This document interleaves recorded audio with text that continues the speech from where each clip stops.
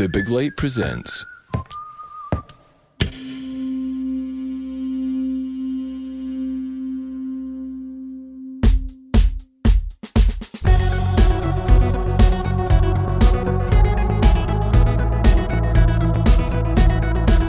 Hello, I'm Sean McDonald, you're listening to Blethered, and my guest is GamTalk founder Paul Pettigrew. GamTalk is an initiative that exists to provide information and support to people whose lives are being negatively impacted by compulsive gambling, and was founded by Paul in the wake of his own gambling addiction that saw him attempt to take his own life due to the obvious stress that such an affliction would bring.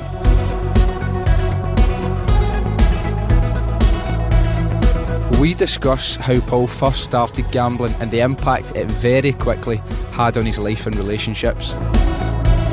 Paul explains his lowest point of an attempted suicide and how he then started to take decisive action to turn things around. And we talk about GamTalk and the aims of the project, including advice on how to regain control when gambling starts to take over your life. I hope you enjoy this episode. If you do, feel free to share it or to leave a review, because it always helps. Cheers.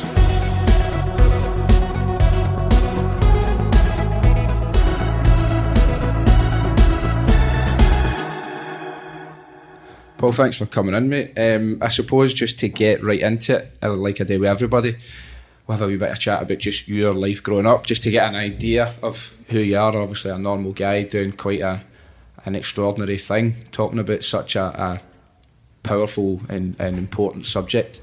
Is it Greenock you come from? Port Glasgow. Port Glasgow. Aye. And just life, sort of family life and all that kind of thing, give me a wee idea. Aye, so pretty normal background. I think my dad owned a small business. My mum works in a hospital. I've got two older brothers and a wee sister. In terms of growing up, my older brother, he always had a problem with drugs and alcohol in my life. So that was quite difficult being young. It was my first kind of insight into addiction, although you don't understand obviously when you're younger. Other than that, my family life was good. I've had the same group of pals my whole life. I loved my time in school, and football was always my whole life when I was younger. So I was never that good at it at all, to be honest, but I worked hard. I very early on realised that I would need to make up for my lack of ability with hard work, so I'd be like running before school every morning from like 13 onwards. I'd made a decision that I wouldn't drink, and it was all kind of chasing, trying to be a professional footballer like most boys do. How far did you get? When I look back now with hindsight, I think for my ability I did alright. I played with Kilmarnock youth team, Partick Thistle, Dumbarton, then I ended up at Morton. I was at Morton when I was 16, 17. I was in the reserves with the current manager now, David Hopkin. Right, okay. He was the reserve manager at the time. He really liked me, Hopway. So I did alright, and then usual old story, I injured out for a wee while, and then when it came time to get full-time contracts, I was going down in the car, and I was never arrogant or nothing, but me and my dad were kind of wondering if I'd get a year or maybe 2 years, hoping for the 2 years obviously to get a bit more time to impress, and it was just bumped. A lot of boys in my team got contracts that didn't play half as much as I did, and so it's the only time in my life that I would say. Other times, like I'm down to Kilmarnock, I get released and I just wasn't good enough for that level. The boys were better, I can take that in the gin, but the time at Morton, that was a sorry. I thought I deserved a bit better. Aye. Just for hearing that my most initial impression is, and I'd already had this impression, was that you're very honest in your self-assessment, which we'll sort of come to, and we'll probably discuss in a bit of detail, because I think that totally ties in with the sort of things that you're doing now, the initiatives that you're setting up, but also I also want to talk about the what's the word? Self-discipline, self-motivation, and because like I've watched videos you put up and talking about setting yourself challenges and setting yourself a sort of a goal or whatever, and just hearing you describe that with giving up pledging not to drink or out running or giving that extra hard work, that to me is very apparent and obvious. and just your general demeanour and how you kind of go about things. So we'll come into that, because that, I don't know if that, do you think that's like, is that just an instinctive innate quality in you? Because at 13 I think that would need to be, or whatever age you were. It's something that, to be honest, I do have a wee bit of pride in myself for, because like most areas in Scotland, everybody starts drinking young. All my pals, and I mean every one of them, were drinking, and so every house you go to, every weekend, every time you're out, you're knocking back drink, and you get a wee bit, I mean nothing serious, but you get a wee bit of abuse for it, for not drinking. But it got to the stage where people actually then kind of maybe had a wee bit of respect and thought, no, he doesn't drink. I think in terms of like self-discipline, setting goals and stuff, they won't mind me saying, but my dad's business, he owned a petrol station, and then it ended up, it was really badly struggling. They held on to it, just by skin of their teeth for years. So I understand how much financial stress that put on my whole family, and it's difficult to see when you're only like 12, 13. You can't make good amounts of money to go and help them, but from a very early age I had it in my head that I was going to like make enough money to let them retire, probably similar to a lot of people's aspirations, to take care of their mum and dad and get them out of the situation that they were in, whether that been, I didn't really know if it was through football, but football or doing something on my own, but I had that from a young age kind of instilled in me. Do you think for a lot of people the sort of foray into gambling in any sense often is seen as a very quick way to elevate yourself financially, to make things a bit easier? Was that ever in your thinking, or was it different? It wasn't a premeditated thought from when I was younger. I knew nothing about gambling, and that's the God's honest truth. Knew nothing about it. Nobody in my family gambles at all. So it was very much a case of my pal asked me to go to the casino one night. I knew nothing about it. I just went because I'd do any kind of social event. We went, but then the first time I went, I won a good bit of money. Went in with 100, left with 1,000. I was only 18. It was the first time I'd ever held £1,000 in my life. I thought I was minted. What were you playing to win that? Roulette. Fuck's sake. Aye. That talk, right.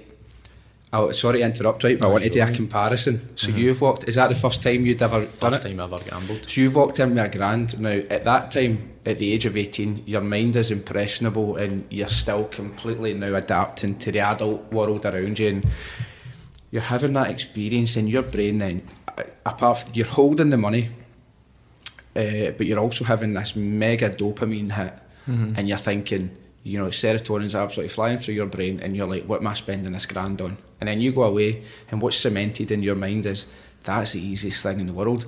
When I was 18, I remember the first time, so I think when I was like 17, I used to go into the bookies sometimes with my pal. Aye. And he taught me a trick. He says, put £1 in the roulette machine, pick 0, 2, 5, 8 and 11, and more often than not, the machine looks at the stake you've put in, it sees that you're a wee bit pensive, or you're a wee bit sort of holding back, and more often than not, it'll give you the £7.20 back, because that's their way of hooking you. So we would go in, stick £1 in, get the £7.20 9 times out of 10, and then go to like Subway. But I was just kind of satisfied with that. But I remember at 18, and I had a break for college in town, and I went into the Ladbrokes that is on the bottom of Renfield Street, just before you get to Gordon Street, and I put a tenner in, thinking, this is easy, I'll turn this into like 80 quid, and I lost it. And I put another tenner in, so I was like, fuck, I need to get that back. And then eventually I'd lost 30 quid. Now, 30 quid is still a decent amount of money, of course it is, but it's not the end of the world if you lose it, in most cases. But I remember being like, what the fuck have I done? And the feeling was horrible.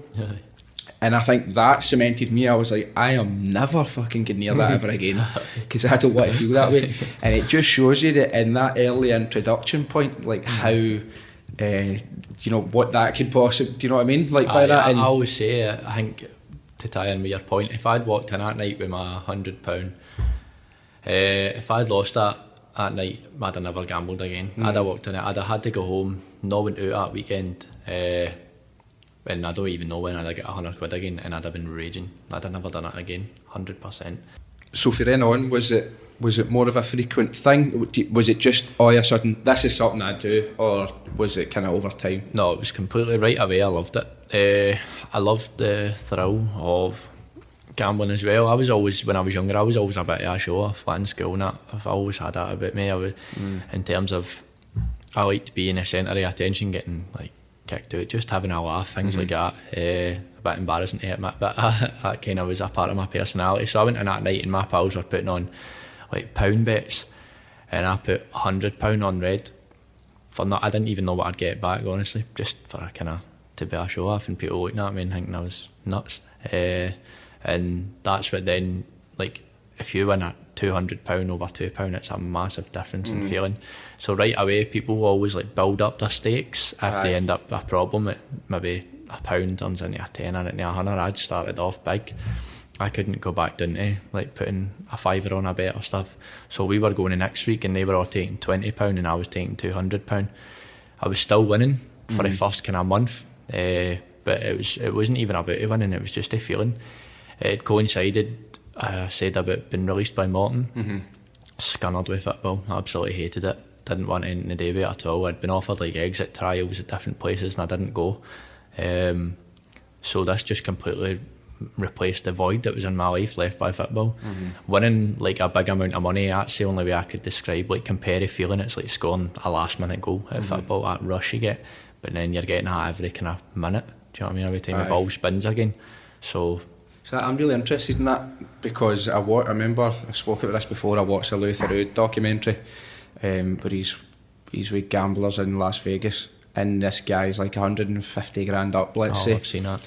But then he ends up losing all sorts, and then Lou's like, why did you not just walk away? And the guy's like, what you don't understand is the end goal, or the thing I'm chasing, is not the money being slid towards me. I'm paraphrasing now, but it's like not the money being slid towards me, the winnings. It's the moment that the ball spins. He went, that's the thrill. And how dangerous is that? Because then you're never like, you can rinse yourself, you can spend everything to keep chasing that high. So is that how one of the things that sort of hooked you, that feeling of the actual spin and the sort of tension? I say to people, and I think people think I'm lying, but there was no amount of money, when it got to a point where it was online, there was no amount of money that I would have withdrew. I didn't make a withdrawal the last 2 years I was gambling, and I'd won some serious amounts of money. There was no amount that I would have withdrew, because it wasn't about the money, it was just about constantly playing. So if I was to try, like, kind of put it into context for you, I would get to, just for an easy number, I would get to £1,000, which I would then say, right, I'm going to keep, but then I would gamble like another £50 to try get 1,050. Then that 50 would then be the money, if I won it, to like continue playing and doing what I want, as if that was almost my change.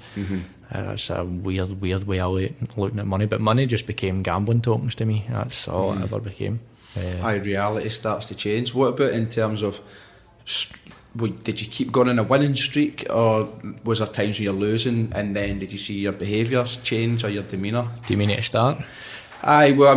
Just kind of gradually, because obviously you can't keep winning all the time. Or did you? No, so there was about a month where I'd won about £4,500 within my first month of gambling, honestly, and I was able to, like, as I said, I'm not saying this stuff like, I was all doing it for my family, it wasn't like that at all, but I was able to help them out a bit. Bought myself a watch, bought myself clothes, and I had a bit of money for being 18, so it felt obviously good. But that lured me into the false pretences that gambling was a way of making money, which of course it ain't at all. So then when the losing starts, I think I have this in my head that I'm good at it, and the winning will come back eventually. And that's just where I went right downhill. I'd spent all the money that I'd won, then I was spending wages. It turns into borrowing money from people, banks, payday loans, and that all happens. People think I'm talking over maybe a 3 or 4 year period. That happened. I had £4,500 up from that first month of gambling when I was 18. By my 19th birthday, I was in thousands of debt. It just happens right away. It's like we were just saying kind of off air as well, weren't we, that if somebody's taking drugs or they're drinking, or even if it's something like food addiction or anything like that, there's only so far you can go before you either show physical signs or your body just gives in and literally just either packs in and you die, or you pass it. Whereas with gambling, it can be gone in a matter of seconds if you're chasing that high. That's the thing, there's no physical signs which has like two negatives in the sense that you can hide it for so long, which is why it's a secret addiction almost. It's invisible. But there's just kind of no end. If you've got whatever amount of money you've got in the bank, you can just burn through it. That used to terrify me. It's only just in about the last kind of year that I've been able to keep money in my own bank account, which again, it's a bit embarrassing to admit. I'm 24, but I used to have like my mum look after my account. Even after I'd stopped gambling for a while, I still wasn't comfortable with having that money in my account at all. What I really like about you is immediately as a person is how self-aware you are by saying, oh, that's embarrassing. And I understand why you're saying that, but I actually think it's the opposite. I think it's really admirable, one, to be able to do that, because even when I was a wee guy, like my mum might be listening to this, and it's never like anything pure serious, but I would like just burn through cash, like buying clothes or doing silly things or holidays or nights out and all that kind of thing. And my mum would, and I knew I had just a compulsion of just being a wee guy and just want to live a good life, but I knew, and my auntie always said as well, if there's money in your pocket, it burns a hole and you need to get rid of it. And they would say, let me look after your money and just help you. And I'd be like, no way, totally obstinate and belligerent. And actually I think that is, looking back, like that's embarrassing. So I would have liked to have been more like you at that point, because I would have probably avoided so many daft, like needless, on the surface harmless like problems, but stuff that it's like it took me ages to get past that point as well. But for you to be able to say like to have them to give that help, there was something I was going to ask, and because I told that story I can't remember what I was going to say. See, in terms of that though, the money, if I can just say something, like you imagine like how many people go through that, young people, they don't know how to spend money. What do you get taught in school? A useless stuff that you get taught in school, and you don't get anything on money management. That's a wee bit off subject, right? But no, it's completely on subject. I think you're right. Yeah, it's mental. Like I was speaking to one of my old high school teachers before when I've started this, and she messaged me a couple of weeks ago. And it was really nice to hear from her again, and she said like of all the things that we get told to teach throughout a calendar year, like knitting and how to make food and stuff, and like make obviously a spice rack for your alky techie teacher. and you're not taught about gambling and money management and stuff like that. But I totally agree. I think the education authorities would probably then make the counter argument that that sort of thing should be taught at home, or that should be thing. But I would say, well, yeah, of course it should, but also if you are moulding young people and young adults and you've got them 5 days a week, 6 or 7 hours a day, whatever it is, then it would probably be beneficial for the whole of society if you maybe 100%. Look at some of these more practical hands-on things, because you see it all the time. It's like a bit of a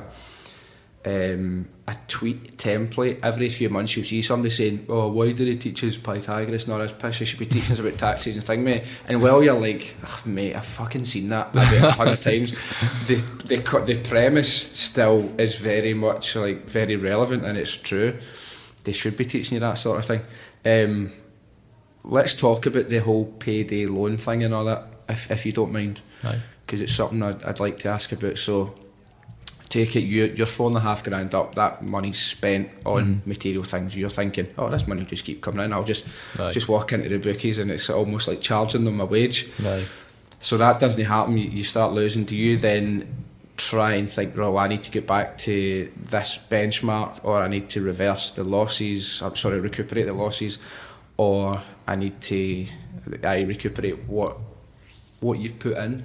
Like, how does that happen? I think what happened was it got to the point where the addiction was forming, and it was starting to kind of move in on my brain, and it was settling in on my brain.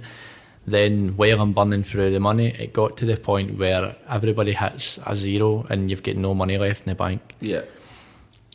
Then that's when I should have stopped, obviously, but the addiction was then burning inside my head, so then it led to, right, well, I need to get money. So it started off overdrafts from my bank. I got a 2,500 overdraft from the RBS at 18 when it was apparent that for the last 8 months every single penny that was in my bank was being gambled. I don't understand that at all. Aye, there should be that's a thing we want, because if we look at that for all aspects, you would think from a human aspect, or even from business sense on their part, they would look at that and say, this is high risk and actually is probably very detrimental to this person's well-being. No.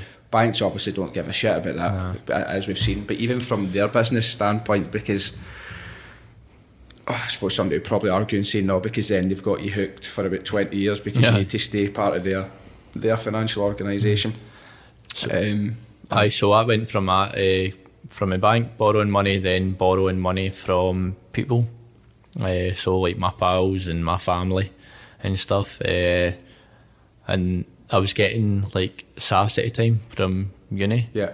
The first time I ever went, what's going on here, like with gambling, the first time I ever really thought it got out of control was I got my SARS payment through. I think it was like £650, and it came through, and I remember waiting up at night until it hit my bank, and then before the morning had come, I'd spent every penny of it.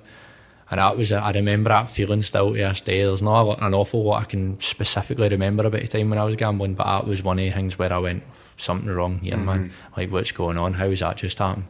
So then you have to borrow money to get to uni every day for a month and to eat and stuff. So then when the next payment was going to come in, what should have happened was I should have just structured a bit of a repayment plan to, I think it was maybe my mum and dad who gave me money to then get to uni. But when that money was coming in, I was thinking, right, I need to double that so that I can give them their money back and get through a month. Do you know what I mean? And that's when it's chasing losses, but it's also, you need to be honest with yourself in the sense that you're just giving yourself the excuses to gamble. Like, that's all I was doing. I was constantly saying, well, I need to gamble because I need to earn this amount to get through a month, when really that's not the way I still looked at it at all. Are you just seeing everything constantly through the prism of gambling then? Like, this is how I'll make money. What did you, like, see when your mum and dad obviously having to give you money and that, were they not sort of like, why? Like, where's your SARS money? There is an amount of lies that you can come up with that will be believable for a while. So I would say that I had to pay for books or for a bit of my course or something up front, and they kind of bought into it for a while. Also, as we just touched on earlier, like, gambling's an invisible addiction. They didn't know what was going on, so they didn't have a clue early on. But then they started to switch on. The thing wasn't financial. That wasn't the reason they switched on. It was a complete and utter change in my personality. Like, I was always outgoing, I was happy, I was confident enough anyway, and then I was miserable. I had a girlfriend at the time, and I was spending my time, and I don't mean this in any disrespect to her at all, but I was just hiding at her house rather than going and facing my mum and dad and letting them see what was going on with me, because I used to walk in, and my mum will, if I walked in the door now, she'll know what mood I'm in, she'll know if something's up, can't hide nothing for her. Try avoid like eye contact with her if something's going wrong and that, but she still knows. So right away they started to click on and think, right, what's going on with you? And that was when I was about 19, so it'd been going on about a year. That year that nobody knew what was going on allowed me then to amount masses of debts and just completely kind of ruined my life. They didn't know I'd chucked uni, they didn't know I wasn't playing football anymore, didn't know like I wasn't going to a gym, just all parts that made me when I was younger. So that's a real danger of the addiction. When the change starts to come in you, is that either exclusively just the compulsion to gamble starting to impact you, or is it the mounting financial pressure, or is it a combination of both? When I think back to that time, I can still feel it. It was just absolute fear of what is going wrong here, like what is happening, man, and I couldn't stop it. The constant pressure of people texting me, and it's people you love, it's your family or it's your partner or your friends saying, have you got that money this week? So I was waking up got to a point I was waking up every single day, every day, to 2 or 3 texts. Where's that money? Where's that money? And that's a horrible feeling. That also coincided with the fact that I didn't want to gamble anymore, but I was waking up in the morning knowing that I was going to do it anyway. That makes you not want to leave your bed. It's a it's a disgusting way to live your life, man. I saw you talking about that, and I think was there a video on Instagram about saying just you did you go a point where you tried to just stop, and then there started to be physical symptoms or expressions of that, like withdrawal? So there was, like, I would always lose an amount of money or lose important money, and when I say important money, I mean money I owed back to somebody at the time. I'd lose that and I'd say, right, that's me, I'm done, out of anger. They were two different things. When I then actually, like much later on, when I then like really started to stop, there was physical signs. Is that what you mean? Like physical signs? So my mum came in to wake me up one morning because, as I said, my dad owned like a petrol station. It turned into a last shop, so I'd go over and help him in the morning. She came in to wake me up one morning, and I was lying there. The covers were off me. I was shaking. I was like stick thin, and I was sweating. And she said I genuinely looked like somebody who was coming off a heroin or real withdrawal symptoms. And my mind was all over the place at that time. Again, I don't mind admitting, I went down to the doctors at that time. I know we'll go back, but I went down to the doctors at that time, and they were saying, like, you can't just stop now, like cold turkey, you know what I mean? You need to be weaned off this, or you'll be mentally unstable. That is mental. Terrifying. Though, because right, I'm imagining a doctor getting his prescription pad out and be like, right, I'm prescribing you 2 coupons on a Saturday and a punt on the horses during the week, like that. Do you know what I mean? As if, me back, as if that's your prescription. And he's like, right, here's a fucking link to William Hill, like, read this. Because my understanding of addiction, and I'm by no means an expert in any way, and we'll touch on this, the whole thing about the importance of saying to people that you're not an expert, like either you or I or anybody else who isn't fully qualified. But my understanding of addiction is that in order to feel normal and satiated in the sense of, right, okay, I've had what I need in order to survive, is that you have, people will need to do these things to get to that baseline of normal. So you would need to put £100 on a day, and then you'd be like, right, okay, that's like, I'll survive. Almost as if your brain is telling you, we will die if we don't get this.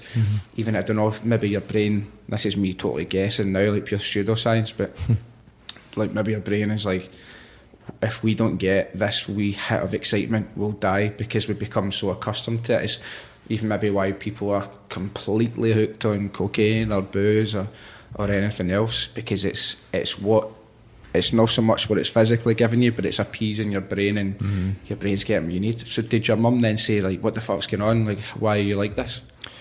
When they started to notice that there was a problem? Like that time where she's walked in, and obviously you're shaking and all that. That was, at that time then was when I was actually stopping. That was when I was stopping, and she realised, like, kind of how much of a struggle it was going to be to stop. Going back to when they actually started to realise was I was just miserable, and I burst into tears one day, and I was sitting in the kitchen, burst into tears, and my mum and dad kind of come over and they said, right, what is going on with you? We know something's going on. And they knew it was gambling, and I knew that they knew, but I just kind of said, nah, I'm just down, I just need to go to, I'm just feeling miserable, but I couldn't still quite admit what was going on yet. And so that was the biggest problem. Like, even back then, I couldn't even admit what was going on, and I think about all the harm that I did even after that could have been avoided if I had just said, listen, it's gambling. And they're understanding, like my mum and dad, they're unbelievable parents and people, and they would have helped me out.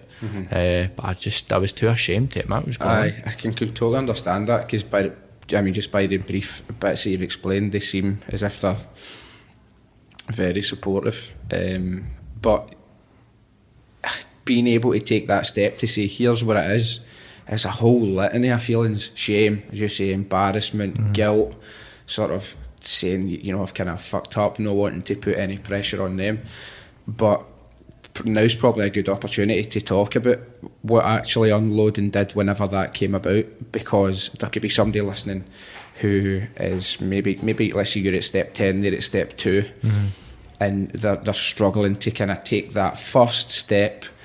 But it's like they say a problem shared is a problem halved, and I've recently learned that doesn't mean because you're giving the half to the other person. It means because you're no longer carrying the weight of that secrecy about.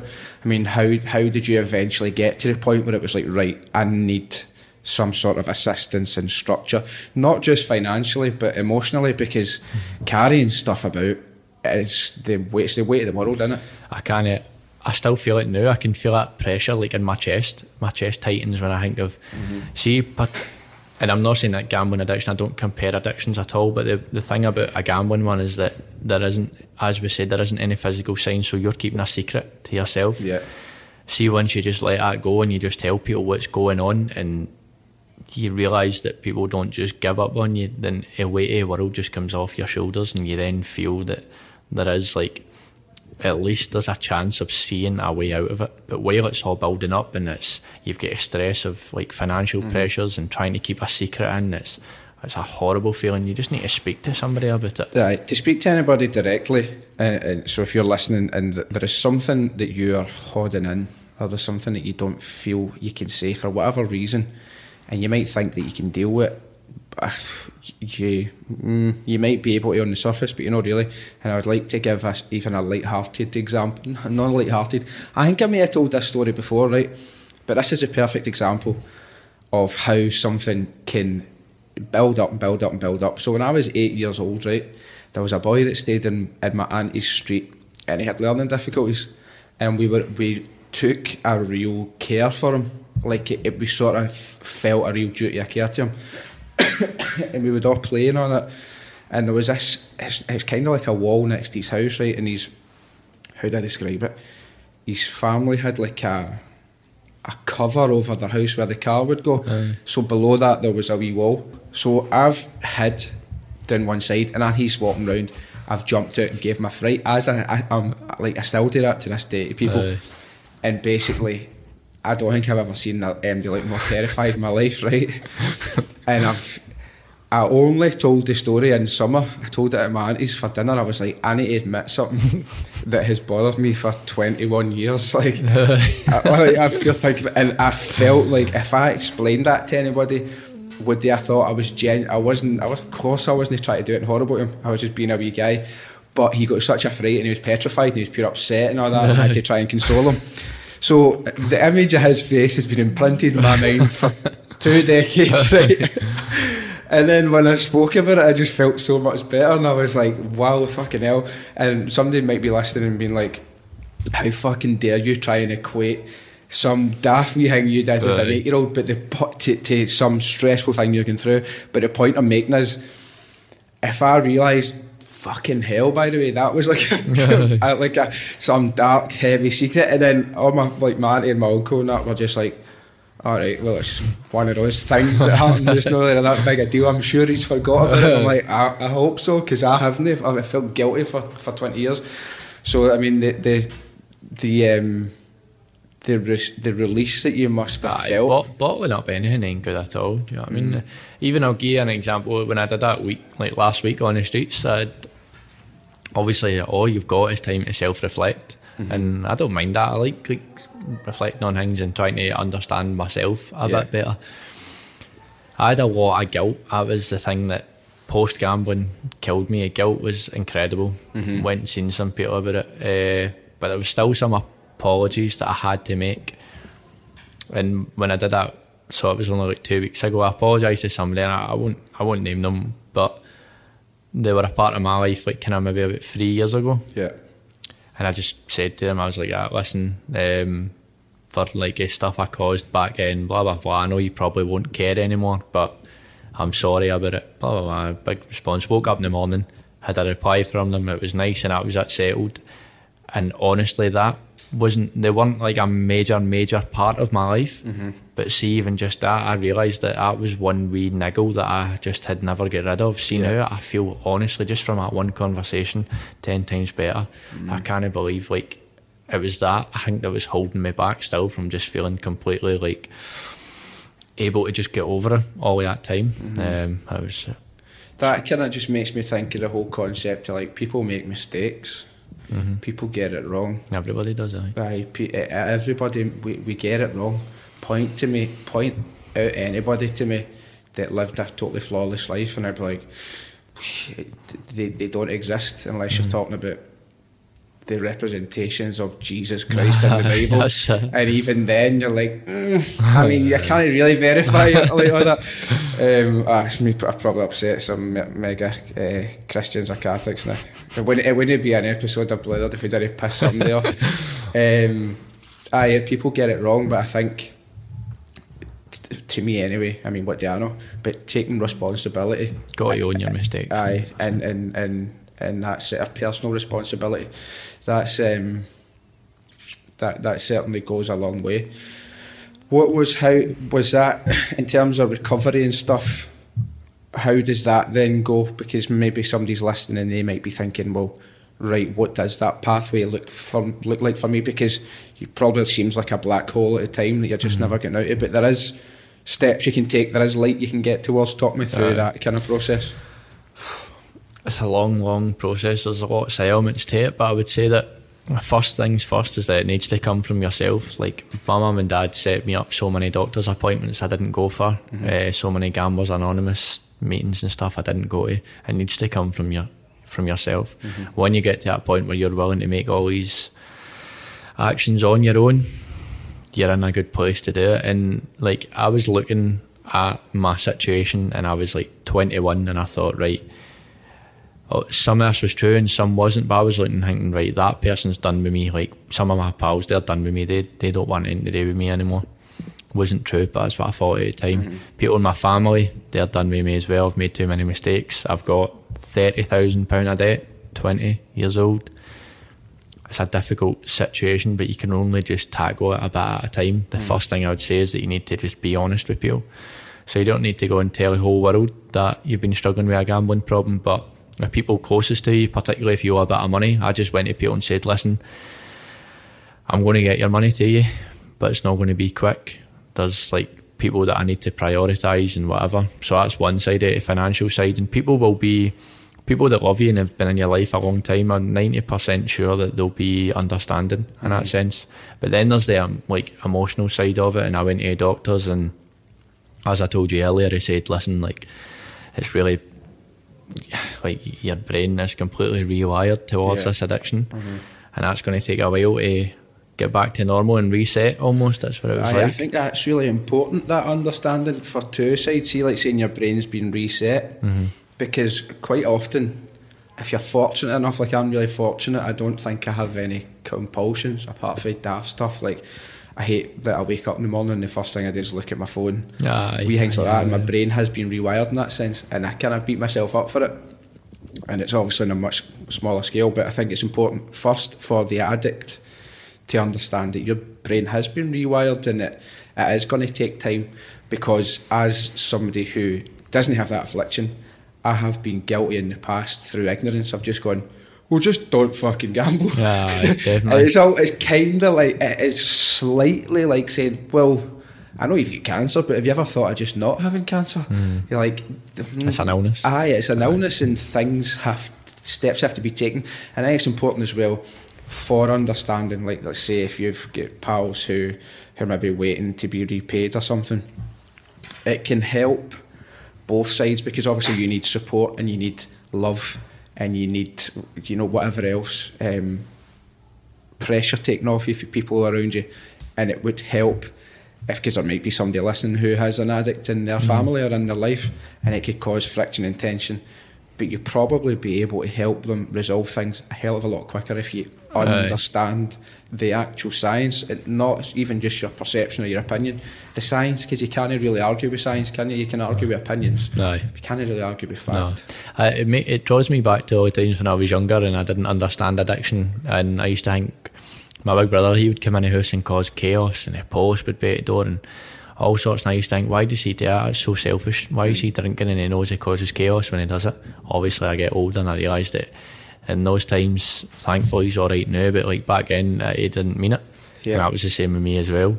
In terms of like the recovery stuff, it just, you need to, I know it sounds a bit cheesy, but you really need to just believe that you can do it. Like I used to say to my dad, I feel terrible at times, like my dad's just so calming, that's the type of influence he has. He doesn't shout and bawl, and he used to just have conversations with me and say, right, you can do this, that, and the next thing. And I used to remember saying to him, Dad, I'll need to move if I want to like go over this addiction. I need to move away from here. I've done too much damage. which again was nonsense. Nobody even knew what I did. Nobody knew anything about me in terms of gambling. But it was just an excuse to not stop. Once I actually like put the plans in place, going to a doctor, going to Gamblers Anonymous, regardless of how long I went for, once I actually started putting them plans in place, I could start to see a way out of my problems. But it was only when I believed that I could do it.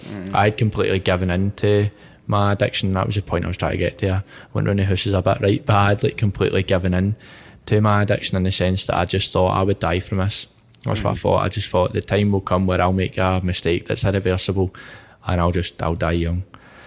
Once you get like over that feeling and you actually believe that you can do it, then that's when things start changing for you. What was the lowest point that you ever got to? Because there must be a point where you look back and think, wow, that was the biggest depth. There wasn't a single incident, but I remember just being, I was 21, I wasn't playing football at all anymore. Thousands of pounds a day. I'd lost relationships. Wasn't doing anything with my life productive. I wasn't working. I wasn't going to college or uni or nothing. And it was like a culmination of all them things. Still waking up, gambling. I hated the look of myself. I hated the clothes I wear. I didn't go out. I felt uncomfortable just in my own mind and body. It was just it's a hard thing to try summarise to anybody. I look back at that time and I almost see it as like two different people. I look back and I see the person that I was then as somebody like some weak, vulnerable, scared wee guy, and I almost feel bad for him. Like I know that sounds crazy, but to where I am now, it was a horrible time. There's in terms of being able to process it, like, do you feel that does there come like a sort of comfort in knowing that because you've walked that path, you could prevent others from doing so, or like you almost a bit of a, I don't want to say a martyr because that sounds so dramatic, because the lines I'm thinking along, right, is there's a book called Man Search for Meaning by an author named Viktor Frankl, and he was Austrian, and he was around during the time of the Holocaust, and him and his family were taken to concentration camps, and everybody that he loved and that lived with, they died. All his family and everybody that he was related to, they all died. And he then went on to become, I think he was a psychologist or a psychiatrist in Vienna, and he had a guy who would come to him because he couldn't get over the death of his wife, and it was just no way he could get over it. And then he said to him, if the roles were reversed and you died and your wife was left to pick up the pieces and live here without you, how do you think she would get on? And he said, she would crumble. He's like, she would probably die, but she'd be miserable. She would be, like, her life wouldn't be worth living. It would be hell on earth for her. And then he said, well, what a beautiful thing is it that you have taken that burden so that she doesn't have to. He's like, she's at peace, like she's wherever you believe she may be. Whereas you're the one who's taken that, and there's no greater act of love than to be able to put yourself in that firing line. And I often equate that to things like this, because I know it's like, fucking hell, people might go, oh, right, mate, I was sticking 50 quid on the horses, like I wasn't like pure around in the Holocaust or anything. No, I know. But it's like, you've then taken that so you can then stand as an example, so that must give you a degree of comfort or even satisfaction to know that people can look at your blueprint for what went right, how it went wrong, what you did, and then you could prevent a lot of misery that you've gone through. Do you feel that, or am I almost feel now as if it's like, I know it's, again, it sounds a bit dramatic, but I feel like I've finally found what I was like supposed to do in my life. Like, I see young people now and I look at them and I honestly do feel it. I feel as if like I want to help them avoid the pitfalls of my life. I see them coming out of schools and that they're fit back up, and that's all I can think of nowadays. I think there's, within that group of 100 there's one of them that can or will be able to hopefully learn from my story and avoid what I went through. I hope, with GamTalk, as I always say, I hope it's a thankless task. I really do. I hope that in 10 years' time, rather than people sending me cards and saying that I helped them get over an addiction, that's not the angle I'm going in at. I'd rather there was hundreds or however many young people get to a point where they maybe have a wee scare with gambling, then they think, I remember that boy that came in and spoke to us in our school at football club, and I'm not going to go down that path. That's what I want it to be. There's definitely a lot of like nobility in that. I find it really admirable, because there's a lot of people, there's a lot of, I'll choose my words so painfully carefully here, there's a lot of things that you see being set up and they're being done for reasons that you could almost describe as being nefarious and a bit sinister. At worst, at best, you would say very self-centred and conceited. People setting things up for a pat on the back, or to, I don't know, even to wallow in a bit of a pity party. No. Listen to this bad thing, boo-hoo, this bad thing that happened to me, while offering absolutely nothing other than the opportunity to perpetuate and permeate other people's existence in complete fucking negativity.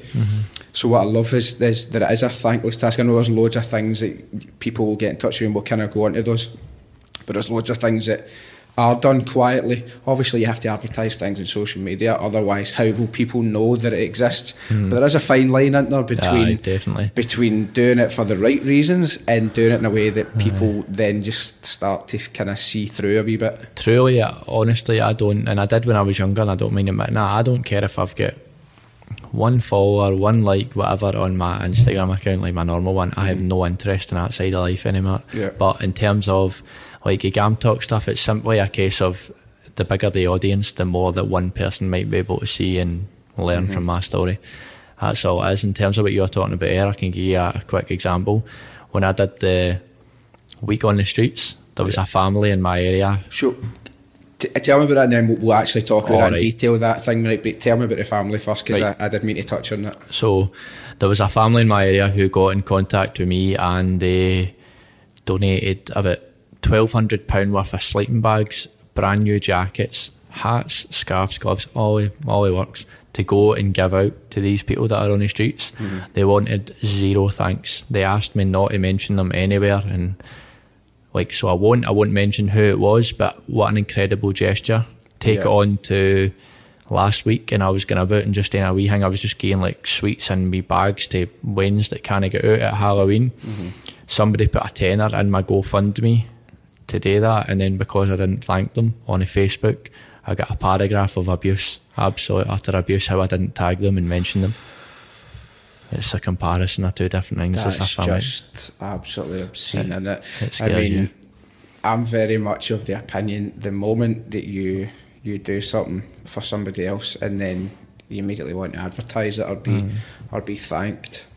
I mean, there's nothing, if you gave something, and I don't know, no, I'm not even going to try and justify it. Often when I start picking apart a point, I always do my very best to try and include, well, here's what the opposition might say. A biased argument. I try my very best to balance it, but see, some things you're like, nah, like, I'm not drawing a false equivalence here.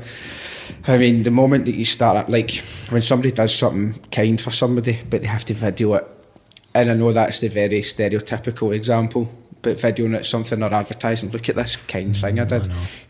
In my opinion, for the most part, I'm sure there will be exceptions as there is to everything, the minute you start publicising it in that sense, is like, you've just taken away any genuine good intention. It's kind of like the whole concept of, you know, the law of attraction, let's say. If somebody gives £1 with the greatest love and intent, it'll come back to them. If somebody gives 100 grand, but it doesn't really mean much to them because they've got money to burn and they're just kind of doing it for the thing, then it just isn't the same. That's unfortunate. What an amazing gesture for those people, though. If they're listening, which they might be, then that's just absolutely incredible. Unbelievable. I love stuff like that. Absolutely love stuff like that.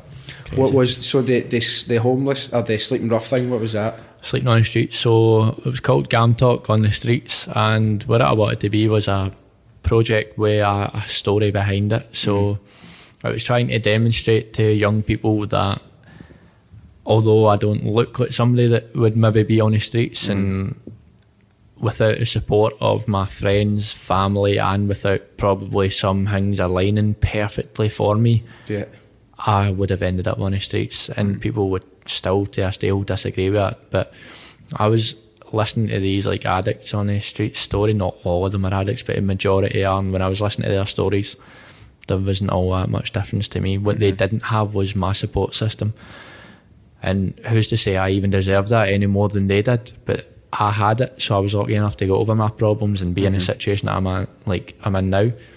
They didn't have it, and so that was the story behind it, whilst obviously raising the awareness of GamTalk, of problem gambling, and raising money for different addiction services and homeless charities. So it was 5 nights on the streets up here. I was supposed to do Edinburgh as well, but the only reason I was doing a night in Edinburgh was because I was meeting a former gambler himself.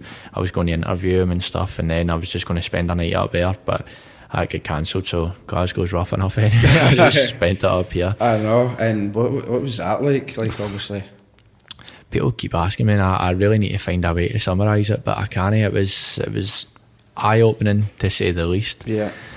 It was quite scary, and then in terms of just the simple things, it was cold. I was exhausted, like, because you just can't sleep. If you're near Central, it's too dodgy to sleep. And then if you go out with, so if you're like up near where I was going to my uni, up like near Glasgow Cali, you're not allowed to sleep where the police or the security will move you, because you're in places where there's students going about and stuff, so rightfully so. But so it was just staying up all night, and then it was trying to sleep for 20 minutes in McDonald's in the morning, and then I'd get nudged and moved, and I'd go to Taco Bell and do the same until I at least had 45 minutes in my system to function for the rest of the day. What I seen and the people I spoke to, it's just some people, the cards just haven't aligned for them like properly at all. They're just some of their backgrounds and stuff. It's incredible. I put a story up one day, and it was about a guy that sleeps. He still sleeps under the bridge at Central. Go as far as to call my mate now. He's alright. Go and speak to him, and he, the very first night when I told him what I was doing, I gave him a sleeping bag that I had took up, and he said, listen, if you're like apprehensive, if you're worried about what you're doing, you can sleep next to me. I sleep here every night, people know. So I put a story up there, and the most replies I got was from people saying, oh, Pat Chat, like, you need to be careful. Like, fair enough, I can understand your point. I'm not trying to act like a saint here, but you don't actually know that guy. He's just offered to do me a good turn.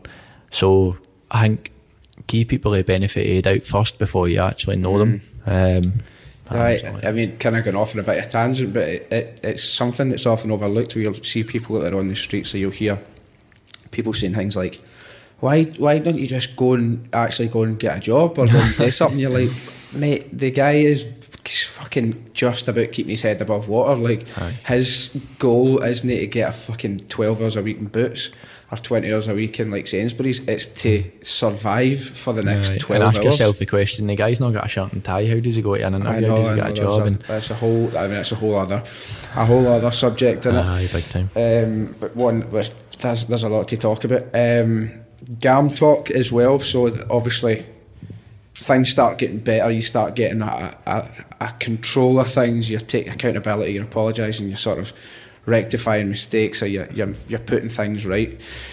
When you then thought, right, I want to channel a positive energy and get GamTalk set up? Like, how did that come about? I wanted to do GamTalk from within the first month that I'd stopped gambling, and my dad helped me kind of set some things up, and it was nothing like what it looks like now. But now when I look back, and that's how I have like the greatest respect, and me and my dad were them type of people who would never say like, love you or at each other ever, but always had to like, and I love and I respect him, and I realise now when I look back, he was just making sure that I was focused on something positive. But I went into Edinburgh County Council, asked them could I do it in schools, and I get laughed at. My approach was completely wrong, and at the time I was gutted, but now I look back and think it was the best thing that's ever happened to me. But the idea has been there for years. I just didn't ever feel confident enough to try it. I didn't ever feel like I was in a position where I was ready to try influence people.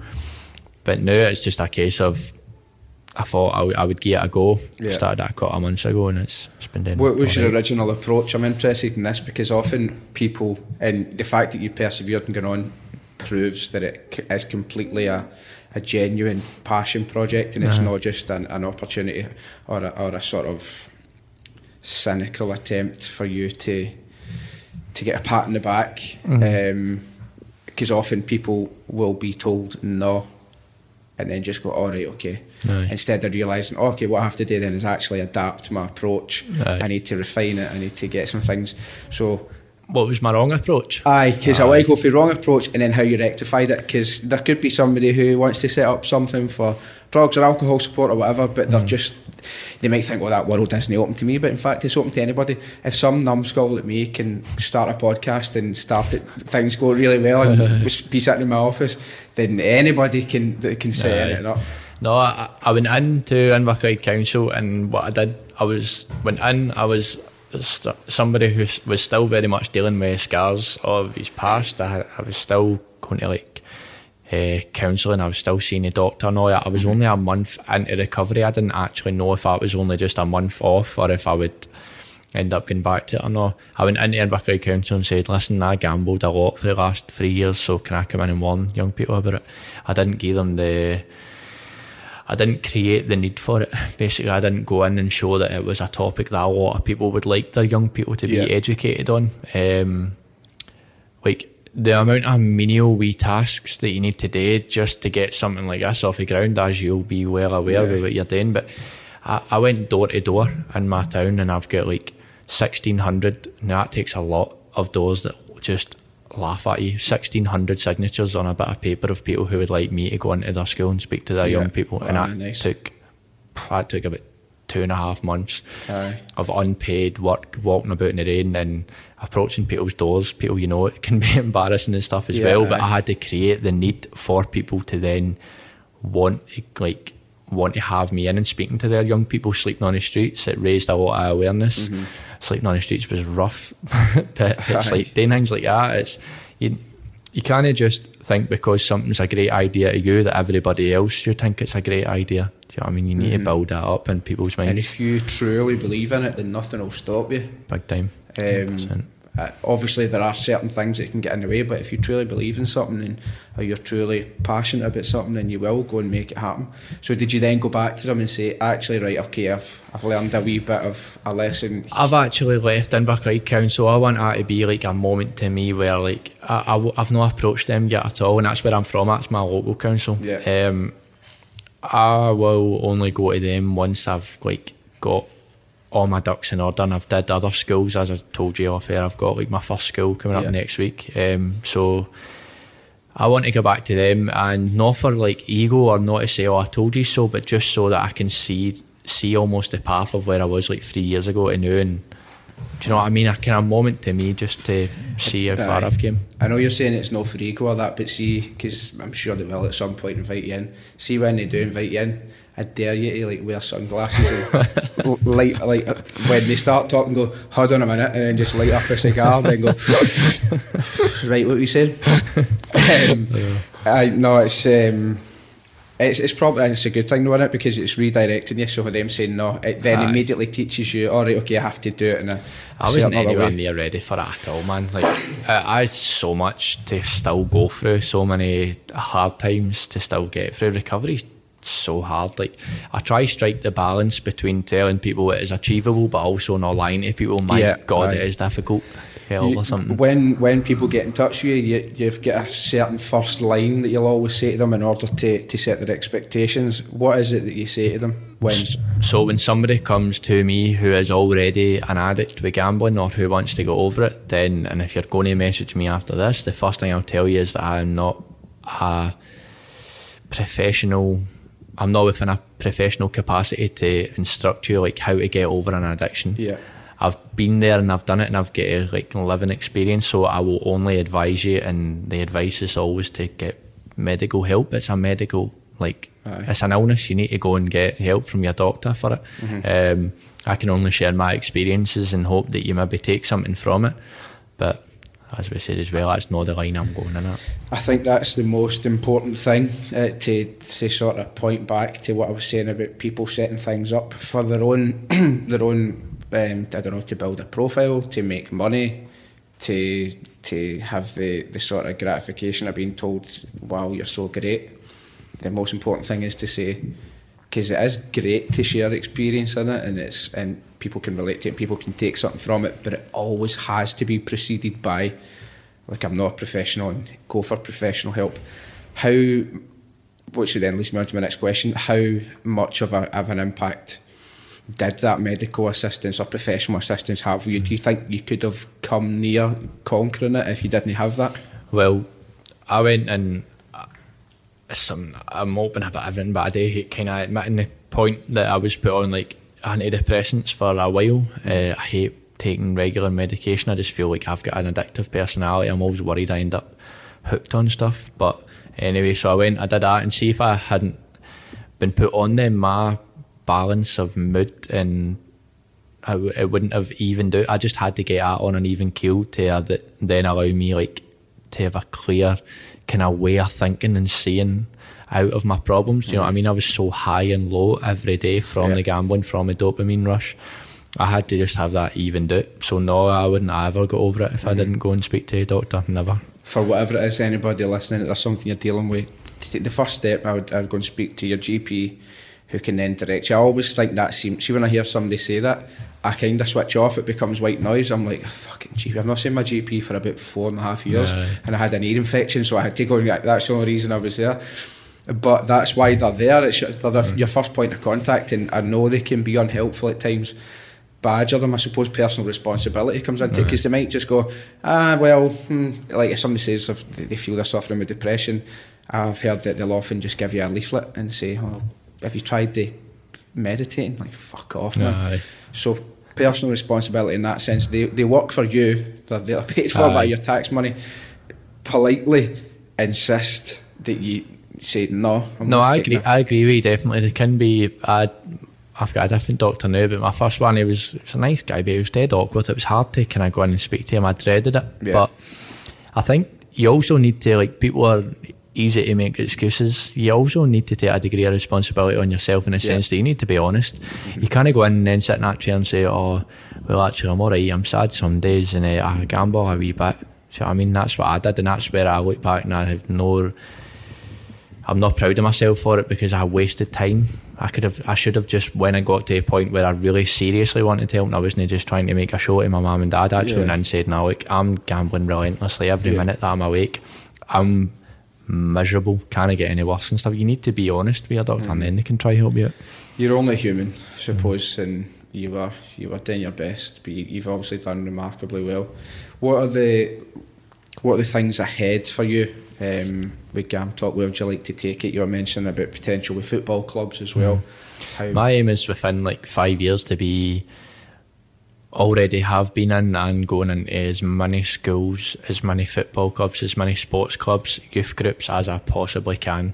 Prevention in my mind is better than cure. If you can go and speak to as many young people as you possibly can, then what you then have in 10 years is a generation who grow up and understand the dangers of problem gambling, who can then pass it on to their own children when they start having them, to their young brothers and sisters and stuff.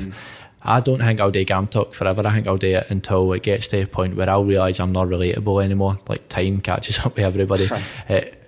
When I'm not relatable anymore and they kind of look to me and take something from my story, then I'll move on. But when that time comes, I want to make sure that I've been in front of as many young people as I possibly can, and they can learn from my story.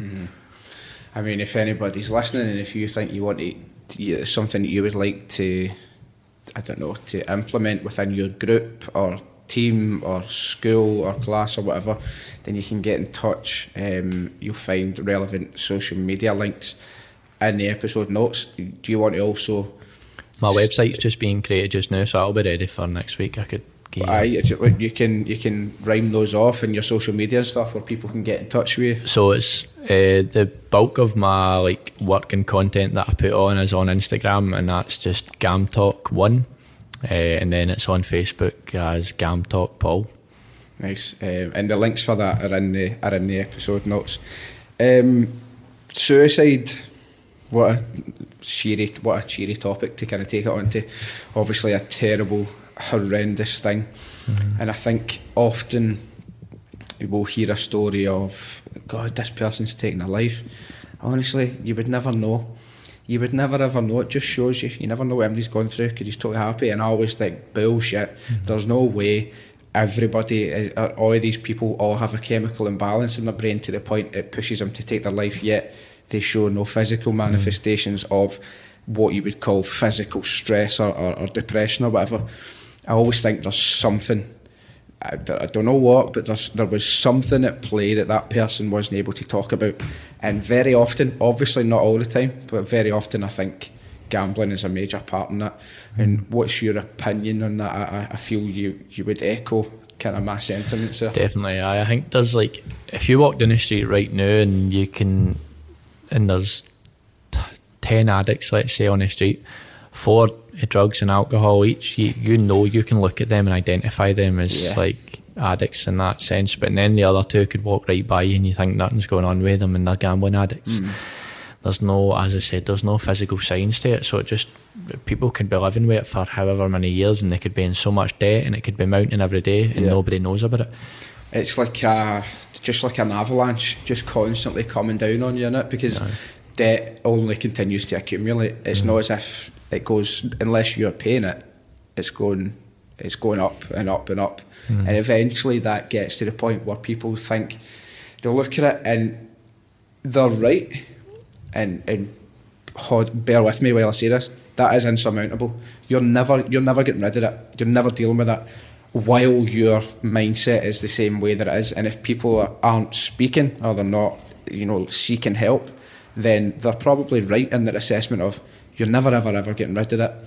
And it then becomes this thing we go, it's so insurmountable, the only way out of this is if I take my life. And it's such a shame, it's so sad that something which is essentially a recently modern construct, such as money and debt, in terms of humanity's existence, it's not as if it's always existed. Like 800 years ago, if you went to somebody and like, yo MasterCard, $8,000, they'd be like, fuck you talk about, mate, get out of my hut. Like, leave me, I mean, like, get out of the road with my horse and cart, mate. Like, what are you on about? But now, obviously, it's such a real thing and it has such an impact on people. And the message, if I could ever get it across, it's that everything is fixable. No matter what it is, everything is fixable. Particularly money, do you know what I mean? Like that.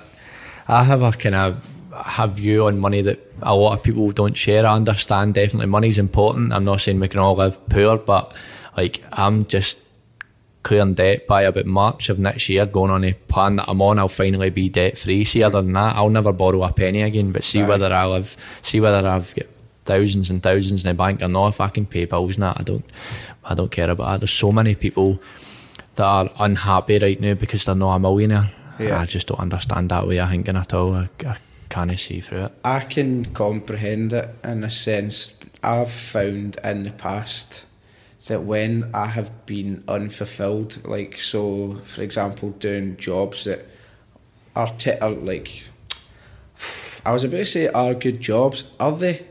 They paid well. But it's a pure made up role. It's pure, like some of them were pure pointless and it was good money. And at that point, when I was completely unfulfilled and spending Monday to Friday, 9 till 5 or whatever hours I was working, in what at times felt like abject misery. And the abject misery only alleviated when I got closer to Friday.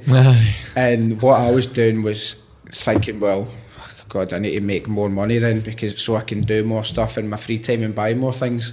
And it's just this constant merry-go-round of more misery in terms of more material things. And then, because of course, anybody that's saying buying things doesn't make you happy, or spending money doesn't make you happy, bullshit, it does. But it's fleeting and it lasts for a very, it's almost like the gambling, like pressing the button on roulette. As you're saying, unfulfilled, you need to have a purpose. I think that's it. If you're working Monday to Friday in a job you don't like and you're to make somebody else a lot of money, then you're not serving any purpose really at all. And I'm not trying to pure dictate to anybody any life lessons or this is how you should view the world. I'm only saying I can only share my own experience, and that was that when I wasn't fulfilled and I felt I didn't have much purpose other than getting in and doing a fucking daft job for some stupid company, then I would be trying to fill that lack of fulfillment through other things.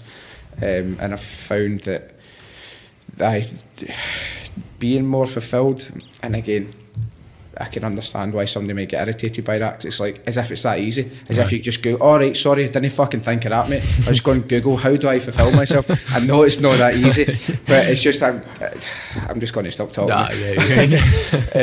But I take it back to the whole thing about the links to suicide, I definitely think there's a hell of a lot that sadly we'll never know, because it's a silent sort of killer.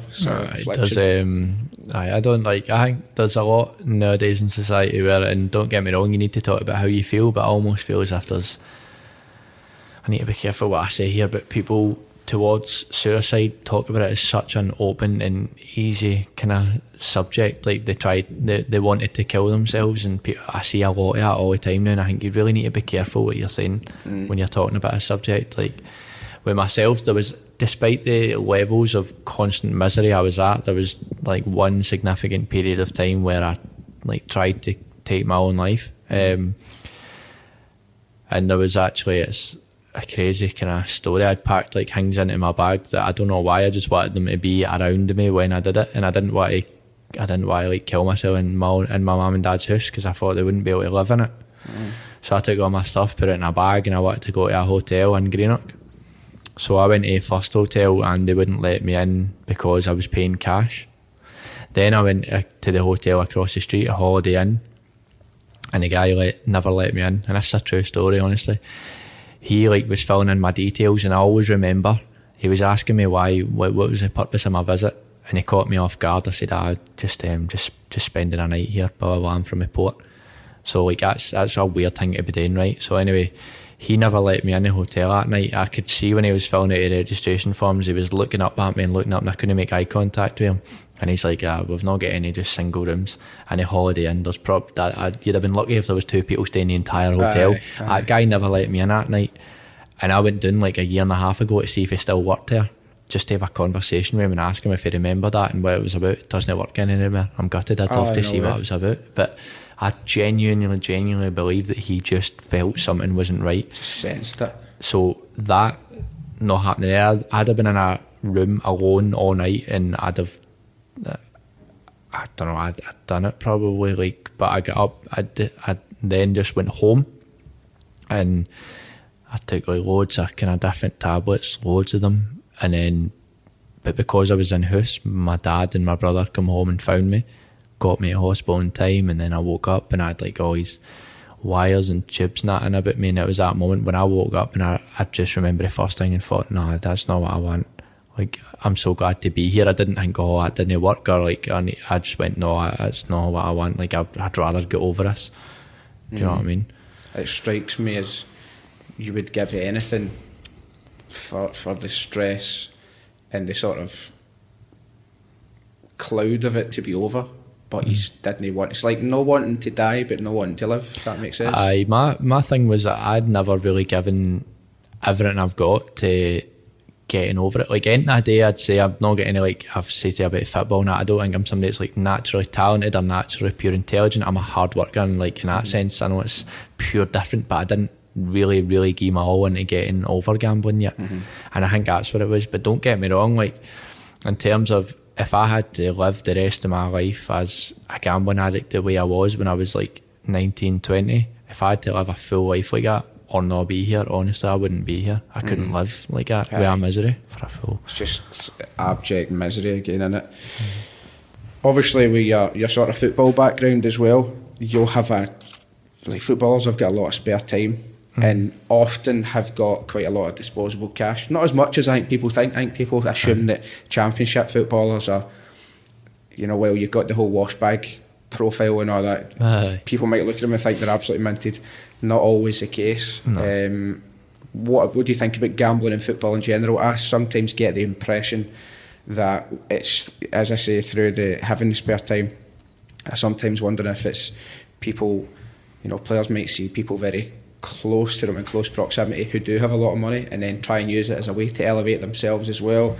A whole litany of reasons. What's your sort of take on it? People ask me why do I always say I want to go into football clubs. In my opinion, and again it's only my opinion, but I believe that there is characteristics that make you more susceptible to having a gambling problem. And being a young aspiring or being a footballer, you tick so many of them boxes. You're within a 18 to 30 bracket, you're a male, and I'm not being like sexist or nothing, but I mean in the UK you're 7.5 times more likely to develop a gambling problem if you're a male than female. That competitive kind of drive, like that starts you with that thinking that you can beat a bookie and you can beat a roulette wheel and that. I mean, we're all daft in that way. Just pure competitive. If me and you bend down to tie our laces, I would try to do it faster than you did. Like, it's just ingrained in me, and they're always same. And see any of these, and there has been footballers, and again, I would never mention anybody's name that speaks to me, but there's footballers playing at like a right good level in this country that have like spoken to me, and there's two things that strike me right away. One is all our stories align. Like, if you took away our names, our stories are just the same. Personality traits are the same. The other thing is that in terms of guys who are in football, and it is, if you speak to any footballers, they'll tell you how big a problem it is within a game. As you rightfully pointed out, they've got so much like free time. They're done training at like 1 o'clock, they're home for 2, and they've got the rest of the day away, as you said, most of them disposable income.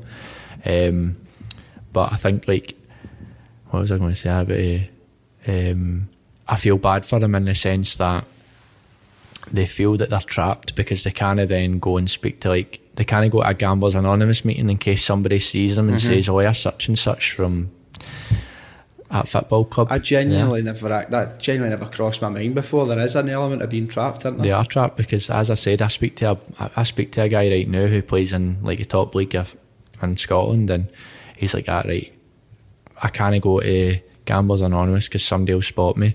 I'm scared to phone GamCare and then give my name, and then that guy gets him in his WhatsApp and says, oh, I was speaking to Hingy today. He's like, this cannot get out, it'll get in the papers. And I was like, it's a terrible situation to be in. And if anybody happens to be listening, then I think, like, you need to put yourself first. You can't just live with a problem until you retire, and then by that time you've done so much damage. Like, just go to your doctor, speak directly to them. Yeah, I think as well, obviously the conversation around mental health issues and things that cause them, whether it's whatever stresses or gambling addictions or these things, I think you'd be surprised by the amount of goodwill that you would receive, because everybody now is completely united and unanimous in agreement that things need to change, and the whole embarrassment aspect, I think it's a good thing overall, because sometimes people overshare. I think occasionally people will overshare because they enjoy the attention aspect. 100% agree. Different conversation for another day. But overall, you could say anything, and I think you would get overwhelming support. You could say it might even, you might feel as if it's daft or it's silly or it's embarrassing. People will back you. People will support you, because I think everybody is now, I don't want to say had enough of suicides and stuff, but people are realising, like, either we ridicule and we take the piss and we use it as a stick to beat people with, or we take the other way, the more enlightened approach. It's like a war, and I think everybody's now one side now, aren't they? Absolutely. Against it. There's even people that I've fought during the, like, back in the years that I've thought I've not liked. I thought, I don't like him now, he's a prick, and then I've seen that he's maybe wrote something that he struggled or something like that, and I actually think, do you know what, misunderstood him. I didn't really know what was going on with him and stuff. We're all kind of dealing with something at times. Football, I mean, I've brought this up before. I think it's something maybe the PFA should properly get involved with. I'm sure you'll get a lot of people who talk a good game and who want to be seen to be connected, or look, here's what an idea, and they don't actually follow through. You'll meet so many people like that. I've met so many of them. Boring. But hopefully, I would hope the PFA or maybe football clubs would do. I suppose they have a duty of care, especially the bigger clubs. I mean, you look at John Hartson's a very high profile example. Like, had his wife's now in control of his finances, something he speaks about very openly. Very brave of him as well, because I think he was talking about it sort of in a period which preceded the whole outpouring of, you know, in terms of the way everybody's talking about it. But I suppose football clubs have got that duty of care, because, you know, you're asking a lot from players. They are being paid a lot of money, and you would call them like a sort of nouveau riche, like new rich people who've not been born into money, and then all of a sudden you've just got all this money, and you think, well, I may as well spend it, because it's, you know, there'll be people who'll be putting 50 grand. I think Wayne Rooney was another one, putting like 100 grand on horses or games or whatever, and then it's like, well, what's the big deal, because I get 300 grand a week anyway. But Paul Merson, I know he's been really open about it. And and it's like the thing that they all say is, you're spending and spending and spending, and you develop the habits and you develop that sort of ritualistic behaviour, but eventually you're not going to be playing anymore, and then all of a sudden that money stops, but the outgoings continue. Exactly. And there's got to be some level of preparation for that. think we've pretty much covered most places we'd like to go. Oh, the final thing, and I'm sorry that I'm just saying this at this point. I would have liked to have said this earlier, that we've obviously spoke about it from an entirely male-dominated perspective, but there are women who go through it as well. I spoke to a woman who obviously will remain nameless, and she was saying that she did it through like bingo webs, Foxy Bingo. Definitely. I honestly thought that was just a silly wee, I don't know, a wee housewives game. But she described it also as psychological self-harm, in the sense that she felt she was undeserving of nice things, of a nice life, and that she then did it feeling that it's hard for me to get my head around, but I kind of understand that she was punishing herself for whatever reason, and she didn't know where to turn. And it's sort of fixated on males, isn't it? Have you had women get in touch? 100%. There's been at least, like, as I said, it's a male predominant problem. Yeah. But I've had like 7 or 8 women come and say to me that they've had a problem as well, and it's nothing to be ashamed of at all. Like, just wanted to say that to any women listening who, if you feel that the conversation has been not resonating with you as much, we see you, hear you, and all support and care is also available for you as well. So just wanted to highlight that. I thought that Definitely, was quite an important thing to say. This has been great, mate. Thanks very much for coming in. No, it was a pleasure. And sitting and talking. As I say, in the episode notes you'll find the relevant links. It'll obviously be shared on social media as well. Have a wee look. The videos are good. I like your video about getting up and early running and all that. I like stuff like that. Cheers, mate. Pushing yourself, setting targets. Is there any final point you want to get across before I make mine? No, just if anybody's struggling at all, then get yourself the help that you need, and if you can do anything to support my cause, it would just be to get behind it and hopefully teach people that are young, your wee brothers or sisters or sons of it. Do you know what I mean? If I can get in front of them, I'm sure I can make a difference. To be aware. I mean, I just kind of want to round up by first of all congratulating you on everything that you've achieved, because I'm in real genuine admiration for it, especially with the amount of, not go negative, the amount of charlatans that I have seen, to then compare you to them. It's night and day from what has come to light for me and what I've learned. So I think that's great. Obviously shown an immense amount of fortitude and self-awareness, and you've just been so honest and true to yourself, and it's great. It's so brilliant to see such a positive thing. And I suppose I will end it on the line that I've said before when I was talking about gambling: the comeback is always bigger than the setback.